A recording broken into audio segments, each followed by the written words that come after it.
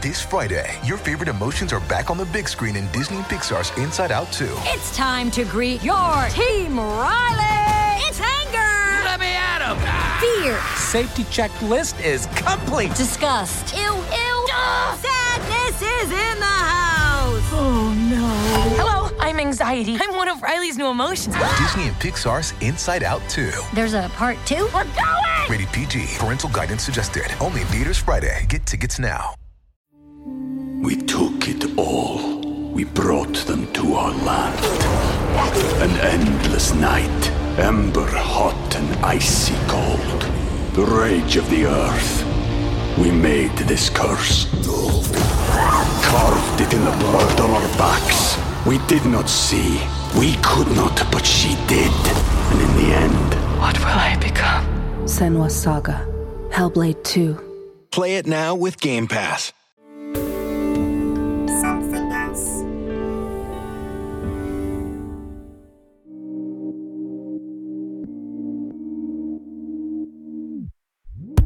Hello and welcome to Katie Piper's Extraordinary People. It's the podcast where I sit down with an extraordinary person and share their story. They may have overcome adversity, they might still be on their journey, but they all have stories that will make you laugh, cry, and also feel a little bit inspired in your own life. So I'm over the moon today to be joined by a talented woman who has used her platform to open the conversation about a subject that half of the humans in the world experience. It's periods. Emma Barnett is an experienced and award-winning broadcaster and journalist, previously being the Sunday Times agony aunt and the women's editor at The Telegraph, and currently presenting Women's Hour on BBC Radio 4 and Newsnight on BBC 2. Emma is used to interviewing key figures of our time, but in her first book, published in 2019, It's About Bloody Time, period. Emma writes from personal experience about her own struggles with endometriosis and writes for the women whose stories may otherwise go unheard. Yesterday, the paperback version of the book was released, and I'm very excited to say she is here now to speak to me. Hello, Emma. Thank you for having me. I've always wanted to have a chat with you, actually. It's lovely to be here. Yeah, it's funny because I sort of follow you on Twitter and find myself like nodding and agreeing out loud to everything you tweet, but never actually sat down with you. No, it's lovely to be with you. And I know we're not in person, but as good as I can see you. Yeah, it will do for now. So am I right? My first question was about periods. And obviously the paperback book is out this week. Is it right that you were the first person to announce on telly, on live telly, that you were menstruating? Yeah, I believe on live telly news is probably the most accurate, but it could be, I suppose, in the Really? UK. Yeah, it's because I did it on Sky News, which is not necessarily where you might expect it. I mean, there could have been someone, I suppose, on Big Brother back in the day who said it or something like that. But I think the context of doing it on a news channel was definitely a first, and it certainly got a bit of attention. And if I'm honest, although I'd planned to do it, I hadn't really thought it was that big a deal. It was relevant. Mm-hmm. I always find if I share something when it's relevant. So it was a debate programme called The Pledge. And I was on with my really lovely co-panellists, Nick Ferrari, June Sarpong, the footballer Graham Lasso, Rachel Johnson, the journalist. And all of them, I just happened to say it because I was talking about menstrual leave. A company in Bristol had decided to experiment with trying to work with women's cycles. And I thought, well, do you know what? I'm in agony right now and I am menstruating. So I'm just going to say it. So I said, well, I'm menstruating right now and it really hurts. And all of them just looked like they'd vomited in their mouths. And even the women? Swallow it. Yeah. Right. Not as much. They looked more shocked. And then something began from there. My period kind of followed me around. I mean, it had been following me around literally for my whole life since I was 10. And I was very ill with it. But when I said that, I didn't actually know I had a period disease. I just thought I was one of those unlucky women that was in a lot of pain. Yeah, and that's a common thing, isn't it? Because as women, we endure quite a lot of physical and mental pain. And particularly the British culture is just to get on with things and have a stiff upper lip. There are so many people out there suffering that think this is normal. How do you actually gauge what is a normal period and actually what needs some kind of diagnosis? Totally. And I remember when I began my period, although my mum was really lovely and sort of celebrated it and bought me hot chocolate and told everybody in the department store we were in that I'd started, you know, that was lovely, and asked everybody for a sanitary towel for me. She also just said, oh, it's hell. You know, this is how it is. Because when I started to have really bad pain, and I had inherited that message that this was just going to be hell. And obviously, for some people, it's still really painful and they don't have a disease. But I kind of knew something wasn't right with me for a long time. And I do think more generally, to your point, that we have got this message that women and pain go together like bread and butter or something, you know, and there was a study in the book that I quote from the NHS, which talks about the ridiculous number of women who are coping with stuff, with pain, basically, whether it's to do with their periods, whether it's issues to do with menopause, incontinence, sexual dysfunction, and just live with it. Just grin and bear it. And you really don't have to. That's the point. You might not be able to get a cure, sadly, for many female diseases there are not. But I do think answers can also at least make you feel like you're not going totally mad. I wonder if it's because, you know, pain is invisible. And I suppose lots of us have learned how to cover it up. And when you think about things like chronic pain, we also associate mental health problems with chronic pain because, you know, for anyone listening that lives with chronic pain, it's a really debilitating, you know, existence. Would you say there are mental health issues associated with having endometriosis? Yeah, it's such a bugger to say, isn't it? I've also got something. I know. I've also got something. Is there an abbreviation? Endo. Just call it endo. Endo. There you go. Endo. Right. I've also got something called adenomyosis, which I didn't even put in the book because I didn't even know I had that at the time, which is something to do with the actual womb. I won't go into all of that. But the irony is when I got told that, the guy said to me, which was not funny at all, but I do like a pun, he said, oh, don't worry, I mean, nobody knows anything about that one. It's the elephant in the womb. I was like, oh, excellent work. But I do think when something's invisible, it's something that you grin and bear, and it can really wear you down. I mean, talking to you now, I have been waiting for my period to start for the last 12 days. I have been in agony for the last 12 days. All of my symptoms, all my pain comes before the period, which is quite common for women with my condition. And when the period comes, it's actually like a release. It's like my body struggles to process it. And, you know, I haven't slept for 3 nights talking to you now because of pain. I've had a bit of sleep. And there's nothing more frustrating, you'll know, especially when you're a mum, if your child is asleep and you're not. So, you know, it's horrific. It's horrific. Yeah. So I wrote the book because when this originally came to me, I really didn't know I was very ill and pretty ill, actually.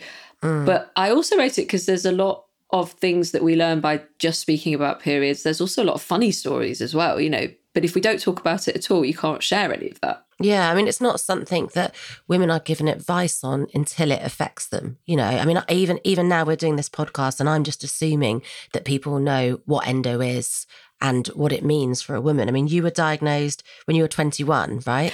No, so I was diagnosed when I was 31 and it was 21 years since I'd started my period and had gone to a doctor. I mean, I went to a doctor with my mum when I was 11 saying, can't cope. And he just gave me a really strong packet of painkillers, which also I think when you're 11, I'm not even sure I feel good about those things, but much stronger than paracetamol. But I didn't get diagnosed. I was 31 and I was trying for a baby and we couldn't have a baby. You know, it just wasn't working. And I knew something, as I say, deep down wasn't quite right with me. Endometriosis is where tissue that's like the lining of the womb doesn't leave the body during a period and grows on other organs. And I was at stage 2 of 4 when I was eventually diagnosed, which, by the way, was by one of my really good friends over breakfast. She guessed. She happens to be a doctor and she guessed.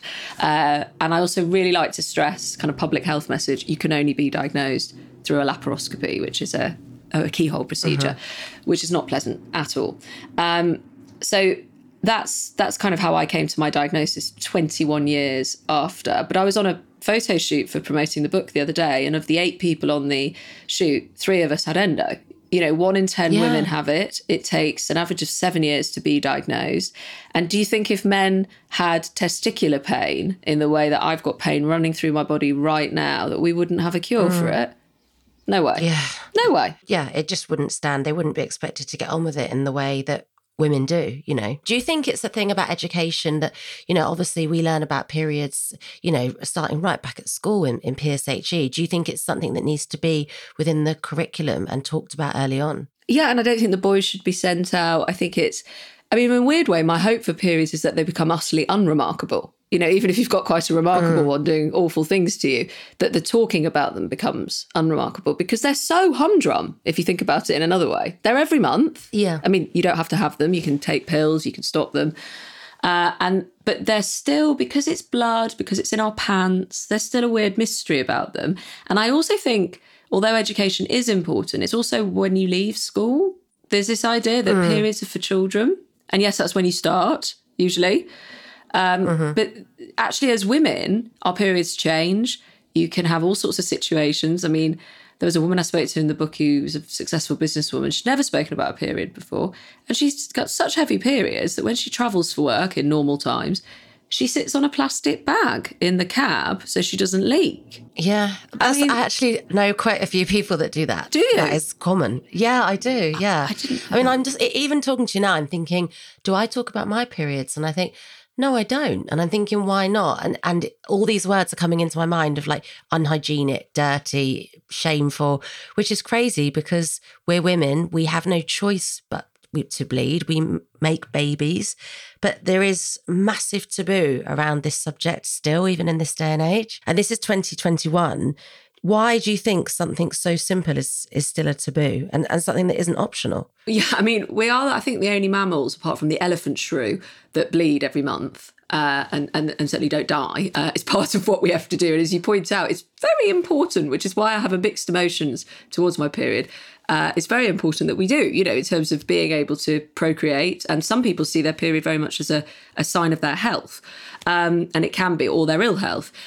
I think there's several reasons why it's a very stubborn, persistent taboo. One, the idea of we're trained to fear blood. Blood is danger. Two, as I say, it's in our pants, the darkness of our pants. You know, before you get a period, it's kind of like, what's this thing? There's mystery all about it. And there's the unclean element. And you know, it's quite a lot of... I interviewed a guy who simulated having a period for a week for BuzzFeed. And he, while making me laugh, because they created a beet juice thing, which dripped into his pants. So BuzzFeed. In America. He's called Edgar. He's very funny. He just said to me, like, I can't believe the admin that is associated with it. That I have to remember to take stuff out. I have to remember to change. I don't even have the hormones or the cramps that go with it. That's the least of our worries. How did they emulate the whole experience? So they didn't have the bloating, the pain. No, exactly. So he had a very, swings, he just had the liquid dripping into his pants. But even then he leaked, he forgot to change, he couldn't be bothered, you know, he thought they kept it going, I think, while he was still asleep, you know, because obviously we don't turn off. And so it just made him realise what women are silently kind of handling and dealing with all the time. I need to look that up. Personally, for me, like the leaking and the actual flow is the least of my worries. That's the easy bit, I think. I agree. I think it's all the stuff around it. And that's even more invisible, you know, to put into context. But I also think it's there because of culture and religion, you know. The religions of the world, most of them, the major ones, have all got something to say about periods, and it ain't good. You know, you could dress it up. You could say it's empowering and have time away from your husband like Judaism preaches, or don't go to the temple because you can have time on your own if it's in Buddhism, or, you know, in Hinduism, we've seen all sorts about women not being able to go to certain temples. It's absolutely disgraceful that we still have messages that we're unclean, therefore we cannot be touched, we cannot go to places of prayer. Those things, even if you're not religious, permeate culture. They really do. And they're in, as I say, most of major religions. Even if you don't follow it, you might still get the same memo as obviously cultures. We've got, you know, girls in Nepal who are in outhouses. They're in separate homes for them. Really? That's still happening? When they're in their period. You know, they're not clean, in inverted commas. There's still loads of myths like women curdle mayonnaise. That's one in Madagascar when we're menstruating. Pliny the Elder in Roman times thought we would ruin the wine crop. You know, there's so many of these things that you may not hear about every day in your life, but they lead to a squeamishness around women and our bodies and periods and shame and how the medical community have treated us as well. Well, I thought one of the great things about the book, I mean, first of all, I thought, well, what is the paperback? What does the front cover look like? Because will people sit on the tube and will they read it? Because the title is it's there, isn't it? It is. It's actually to bring it right up to date with what you were asking about, what sort of how and why do we still have the taboo? The paperback is a take on the emoji, the blood drop emoji, and the words are within that. So it's red and white. So it's pretty clear what it's about. The hardback had all the different names that people use instead of period. My favourite being Riding the Cotton Unicorn. Love that. I've never heard that one. My fave. I'm going to use that. Yeah, see, there's a lot of humour. There's a lot of humour in there as well, because women are very good at laughing at themselves, despite the rep that certain men like to give us. But I was going to say that the most shocking for me when I was researching the book was some of the most modern companies and organisations that still basically engage in period shaming, which, for instance, I heard the story of Thinx, which are a period pant, like an absorption knicker. Right. They were advertising on the New York subway and they were asked to tone down their adverts because they thought it was too rude, and the punters on the tube, as we call it, wouldn't be able to handle seeing periods or anything directly linked to periods. Meanwhile, you've got like scantily clad women and men advertising all sorts. All the Beachbody posters. Exactly, which I've got no issue with per se. But if you're going to have those, you could certainly have a natural cycle being represented. Or, the idea that Fitbit forgot about tracking the menstrual cycle till 12 years or so into its organisation's life. Or that Apple, when it brought out a health suite in 2014, didn't include the menstrual cycle, despite saying it was a one-stop shop. That's because apparently, as it's understood, there were no women on the design team. So, but the most shocking one for me, actually, there's two, sorry. One is that the emoji, the blood droplet emoji, the story of that I've put in full in the book for the paperback, around why and how it didn't get approved, because it kept being rejected because periods were seen as not something you'd have on an emoji keyboard, despite there being 12 trains. I didn't even know it existed, if I'm honest. I didn't even know there was a blood drop emoji. There's very recent, and the real reason as to how the women who got it on there is just almost laughable, but it's not. They basically teamed up with NHS Blood, the women who put forward the design, to the people who control it. They're called the Unicode Consortium, this mysterious group of people in San Francisco. And they put it forward through NHS Blood. So they got it through as blood, not as period blood. They had to... And that was the only way they could do it. a workaround, yeah. So if you still type period into your phone, it won't come up necessarily. I think some people's it does. I've heard maybe with menstruation, I believe it does. But with period, it doesn't. But if you type in blood, it comes up. And it's just these little things, excuse the pun. Well, it adds to the shame and the secrecy, doesn't it? Drips as a problem. I had to say that. But the other one, I was going to say, Katie, really quickly, I just want to say this one. You know how you have the pill and you take a break to have a period on some pills? I don't know if you've ever taken a period. Yeah, in the past I have. Yeah, so I used to do it and you'd have those 7 days. I thought they were compulsory, so I stayed healthy, and I'd always feel really guilty if I ran my pill back to back for on holiday and I didn't want to bleed, for instance. That is completely fake. That break was created to appease Catholic society in the 60s. It was so that Catholic men didn't know their women were on the pill and therefore using birth control. Oh my goodness. Of course. Yeah. Wow. But we only found that out. It's pretty horrific. In the last 2 years. Yeah. Do you know what? I didn't have a period after everything happened to me of my injuries. My periods stopped, I think, through shock, and then they didn't return, I think, because of stress. And it was a good kind of 5 or 6 years I didn't have a period for. And that was one of the worst things. When it returned, I was like, I've totally forgotten what it's like. Like most of my 20s being period free because of that medical reason.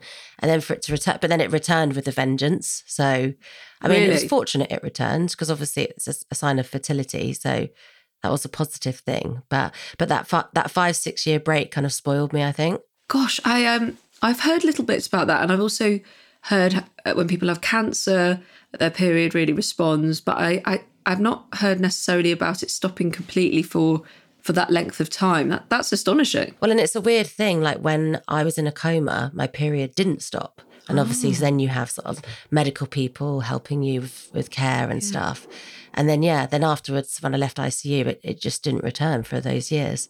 It's a really bizarre thing, it's isn't fascinating. it? You don't think about that. No. We took it all. We brought them to our land. An endless night, ember hot and icy cold, the rage of the earth. We made this curse, carved it in the blood on our backs. We did not see, we could not, but she did. And in the end, What will I become? Senua's Saga. Hellblade 2. Play it now with Game Pass. I had an experience once with somebody who wanted to like role play like with relative stuff. No. Yes. No. That's a and hard I couldn't. pass. And I said they first said daddy, and I said well, that's not so bad. But so I suggested maybe the most I could do is uncle.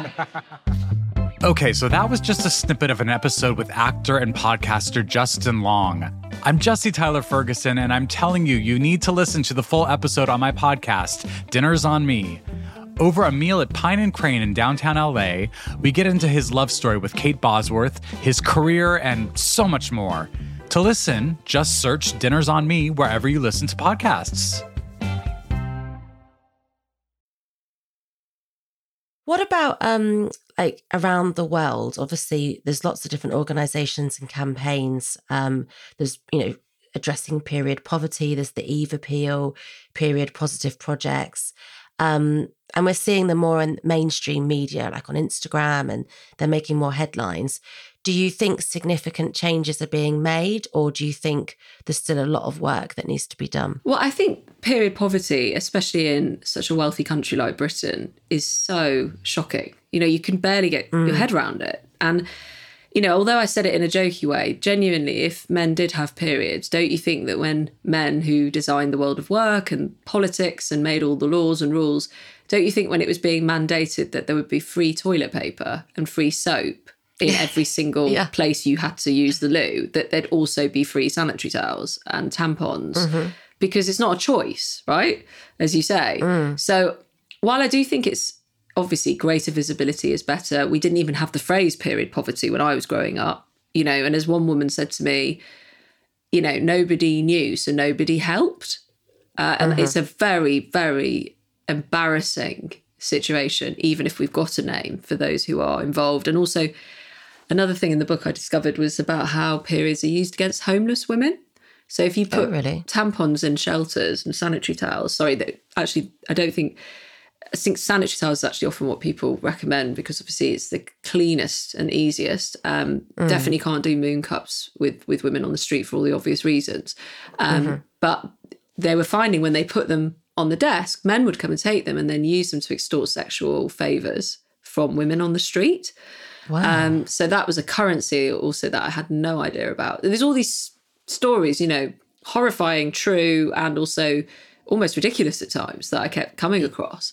But I think we are in a situation now where Scotland has become the first country in the world to make periods free, which only just happened. And I do think while you should still, there's always a place for a market and for choice for products and all of that. But I do wonder if in 100 years' time, they will look back and think, why on earth were there not always free sanitary products in toilets? Yeah. And we're taxed on them as well, aren't we? Yes, that's gone now in this country after a campaign. Well, no, that was sort of, for some people, the silver lining of Brexit. For others, it was an additional bonus if they voted that way. It was something that we could take ourselves out of because it was part of the EU. But America are doing it state by state, and there are women campaigning about that. But yes, the very fact that we were taxed in the first place, the idea it's a choice, that it's a luxury, is just laughable.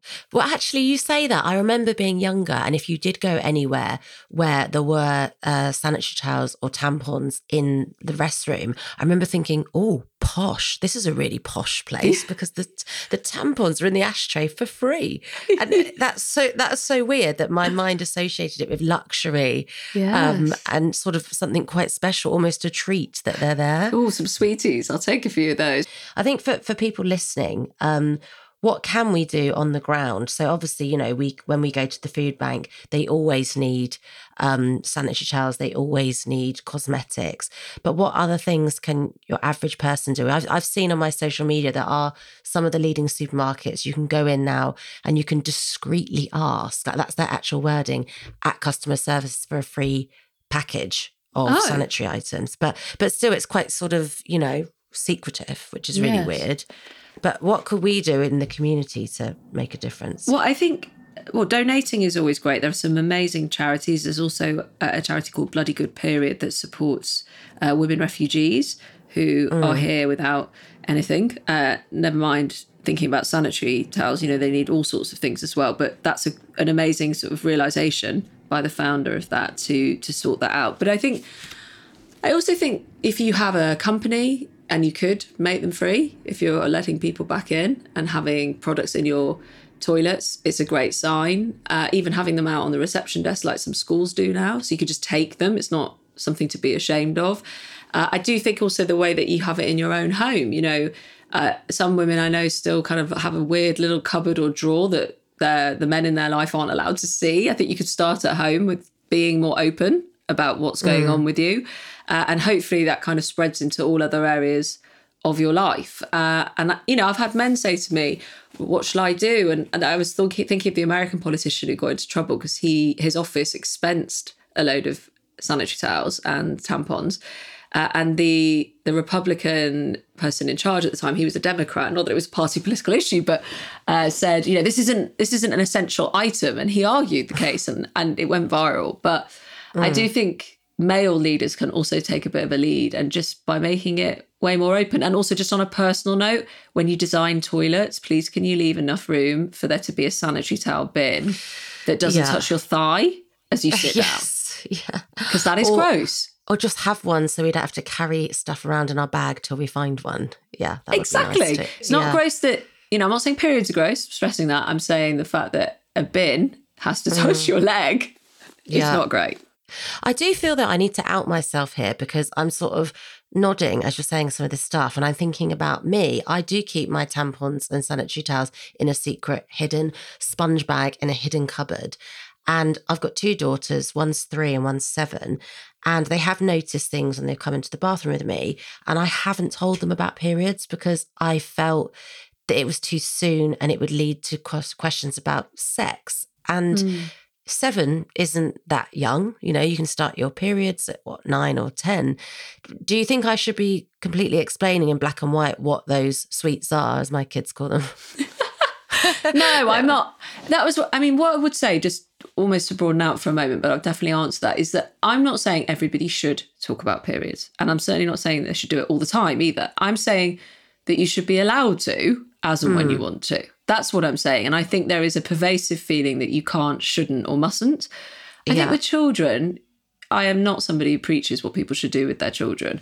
And you've got to do what feels right for you. But there are now some really good books. There's an educator that I quote in my book called Chella Quint, and she's actually got a website and can equip you with the language. And I believe she's got a book coming out of her own to have those conversations. I am actually sort of laughing to myself now because as I'm thinking about it, I've told my 7-year-old what an acid attack is, but I will not tell her what a tampon is used for. That's actually probably slightly off key, isn't it? Yeah. No, it's not. I'm laughing because it is just an extraordinary comparison you've just pulled. Yeah. Because one's really natural and okay, and as you say, a sign of often a healthy body and a healthy woman. But the other one is, you know, the most atrocious thing in the world. So you're probably right to maybe compare what you think is okay and what perhaps you've shied away from. Thinking about the whole journey of writing a book, and actually, you know, it's quite a difficult journey to get published, and even when you get the publishing deal, that's like when the hard work starts, really, doesn't it? And just thinking, you know, you have a huge platform, you're very well established and accomplished, and you could have written about so many subjects. And I know obviously you've got your own journey with endo, but I mean, I'm so pleased you chose the subject of periods, but what made you choose that over anything else you could have written about? Well, you may have seen, I did post about this on Instagram, that one of the publishers I went to see when I was sort of 7 months pregnant with this, to see if he wanted to publish it, said, why on earth are you writing about this subject? Why are you not writing about something proper, like politics or Brexit at the time was all the rage, or, you know, interviewing prime ministers, or something that, you know, a man viewed as serious and important. And actually one of the extra chapters I've put in the paperback, and not about being against men, but only men have actually been the ones to say this to me, is about the fact that I remember being at a Waterstones event for the book, and a woman came up to me, and I was on 5 Live at the time. That's where I used to have my radio show. And she said, my husband was going to come tonight. He's a huge fan of yours. He loves, your journalism and the humour on the programme and everything. But then he found out what you'd written about, and he said, why didn't you write about something proper? Something I can't come to that. Yeah. And while I accept that some men will not have any interest, and I'm not going to be naive about that, although I do argue and believe that men should be invested in women's health and women's bodies for all sorts of reasons, I do worry about who decides what's important and the lens through which we see the world. The majority of newspapers are still edited by men. Until recently, the majority of programmes were still edited by men. The lens through which we see our world through the media has been male. And look at fashion. One of the most, I'm not particularly, I love it for myself, but I'm not particularly interested to read or watch necessarily about fashion, but just look at it in brute numbers. It brings in billions to this country as a business. And yet we see it as unimportant sometimes and silly, frivolous, right? Yeah. But look at football. Yeah, frivolous, that's the word I was looking for. Football, right? It's just some blokes kicking around a ball. And now increasingly it's some women kicking around a ball. As you can hear, despite being a Mancunian, not my interest area per se. I can appreciate it. Well, I can appreciate the joy and I can appreciate what it gives to people. I love that camaraderie for people, yeah? But we we talk about it like it is a term of life and death. Yeah. Right? So, but one's dominated by men and has been forever, even though that's changing, and one's dominated by women. So go figure. And the reason I wrote the book isn't because I thought, do you know what? This is a disgrace. Someone needs to write this book. I actually wrote it and then found all of that out afterwards. I wrote it because it became my story. And the real reason, and it became all the women's stories they were telling me. And the real reason I wrote it was I thought, if I can't get answers for a living about my own body, and I'm someone who gets answers out of people or tries to for a living, other women have got problems going on. And also, there's so many untold stories. I thought I could be a good conduit for them. That said, I wrote it on maternity leave, which was a big error because maternity leave, as I found out, is a very badly advertised time in your life because there's no leave involved. No break. Yeah. Were you doing it kind of like middle of the night, early hours of the morning between feeding and Exactly. Not something I would prescribe to anyone else, but although I regret the pressure it gave me, I did love talking to the women and it gave me something else during that time. And who are the women in the book and how did you find them? Some came to me via social media to tell me their stories. Some I met through my radio programme and took down their stories. A few were through kind of journalists who'd covered certain things. One in particular in America, there's a chapter called about period sex, which I knew nothing about because, as you can imagine, having a period disease, the last thing I want to do when that's happening is that. But there are all sorts of people who are into it for all sorts of reasons. So there was it's a woman fetish in America for some people. Oh yeah. Cover that. And she coined the term, for many like it, brilliant term. She coined the term bloodhounds. So she introduced me to some people who would talk to me. So I found people from around the world in a variety of ways. And actually, one woman was from my past. I'd been travelling with her when I was much younger and I'd never forgotten her story. She has a particular condition and she's born without a womb and she had always wanted a period. So I remember going back to her and seeing if she would tell me her story. So and some were colleagues, there's a woman's story in there. She knows about it. I don't name her. She got her tampon stuck on the way to a meeting with me and I had to talk her through getting it out, which included me saying a phrase, bear down, which I'd never said ever before. But the man in the cab who was driving me as he overheard my conversation was like, have you just taught someone how to give birth? I was like, yeah, to a tampon. Sounds like some kind of yoga move from North London or something. It does. I did wonder if anyone had asked to be anonymous. I mean, I can understand why that woman would, but did anyone else want to be anonymous? Yeah, definitely. That's a really good point. Loads of people did. There's a particular story as well I'll just share this one. I really think it's amazing on many levels, but very, very briefly, Gillian, she's called. And again, just first names. But I actually heard about this through a podcast. She appeared first on This American Life, and then she agreed to let me use the story. But she was an actor, and at the cast party when they'd finished the run, her and her co-actor got together, and they were about to get down to it, and he's called Jeffrey. And she says, we can't because I'm on my period. And he says, I don't care. So then after they finished, he goes to have a shower and she gets up, turns the light on and says it looks like a crime scene. Literally blood everywhere, blood on the wall, bloody handprints. She was so ashamed. She stole his bed sheets. So she literally stripped his bed, put it all in her rucksack, gets better, Katie, I promise, goes to the subway, just leaves without saying goodbye. She's so ashamed. And it's just after 9/11 and they're doing spot checks on the subway. Oh my God. So she gets pulled off the subway and said, open your bag. And she's like, no.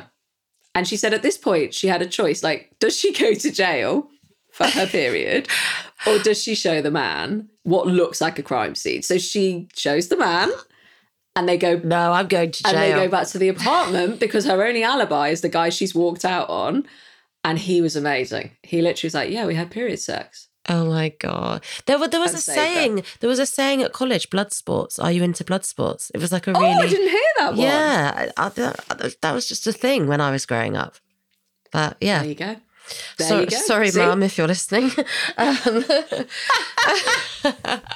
So the book... I hope she is listening. She's very important. Exactly, yeah. I mean, I don't know. See, there you go. See, I'm like, that's my go-to kind of approach around it all, isn't it? Do you think the whole goal with the book and just all the language and being so open about it, is it to end the secrecy around periods? Is that the aim? Yeah, I think that my goal is to make them utterly unremarkable. And when they are difficult, that being unremarkable means you can actually talk about them and talk to others and learn if you are normal, talk to your doctor, find the language to describe what's going on with you, but also have a laugh, like to say things. Or if you're at work and you really need to just open a window or whatever it is that you can without having to lie.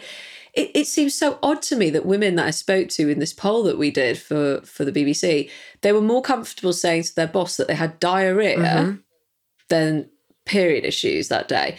I mean, diarrhea is actually quite gross when you think about it. Whereas your period, like you're more comfortable saying you've got the squits than you do having a perfectly natural thing that might just be giving your body jip that day. Yeah, like it's bizarre. It just makes no sense. Yeah, but we're all guilty of it at some point. It's just society's made us feel that way. It's bizarre. Yeah. No, I've tried to practice what I preach. And because I am particularly unwell with it, and I walk like a much older lady when I'm struggling with my pain and all of that, I've tried to own it. I've tried to have a bit of humour. And I remember being with a load of guys on a radio show that we were out on the road for, and it was during one of the elections. And I just said, I need some coffee. I need something sugary. And they were like, oh, why? I was like, because I'm in agony with my period. And they looked at me like, oh my God, she's doing that thing that she said to do in her book.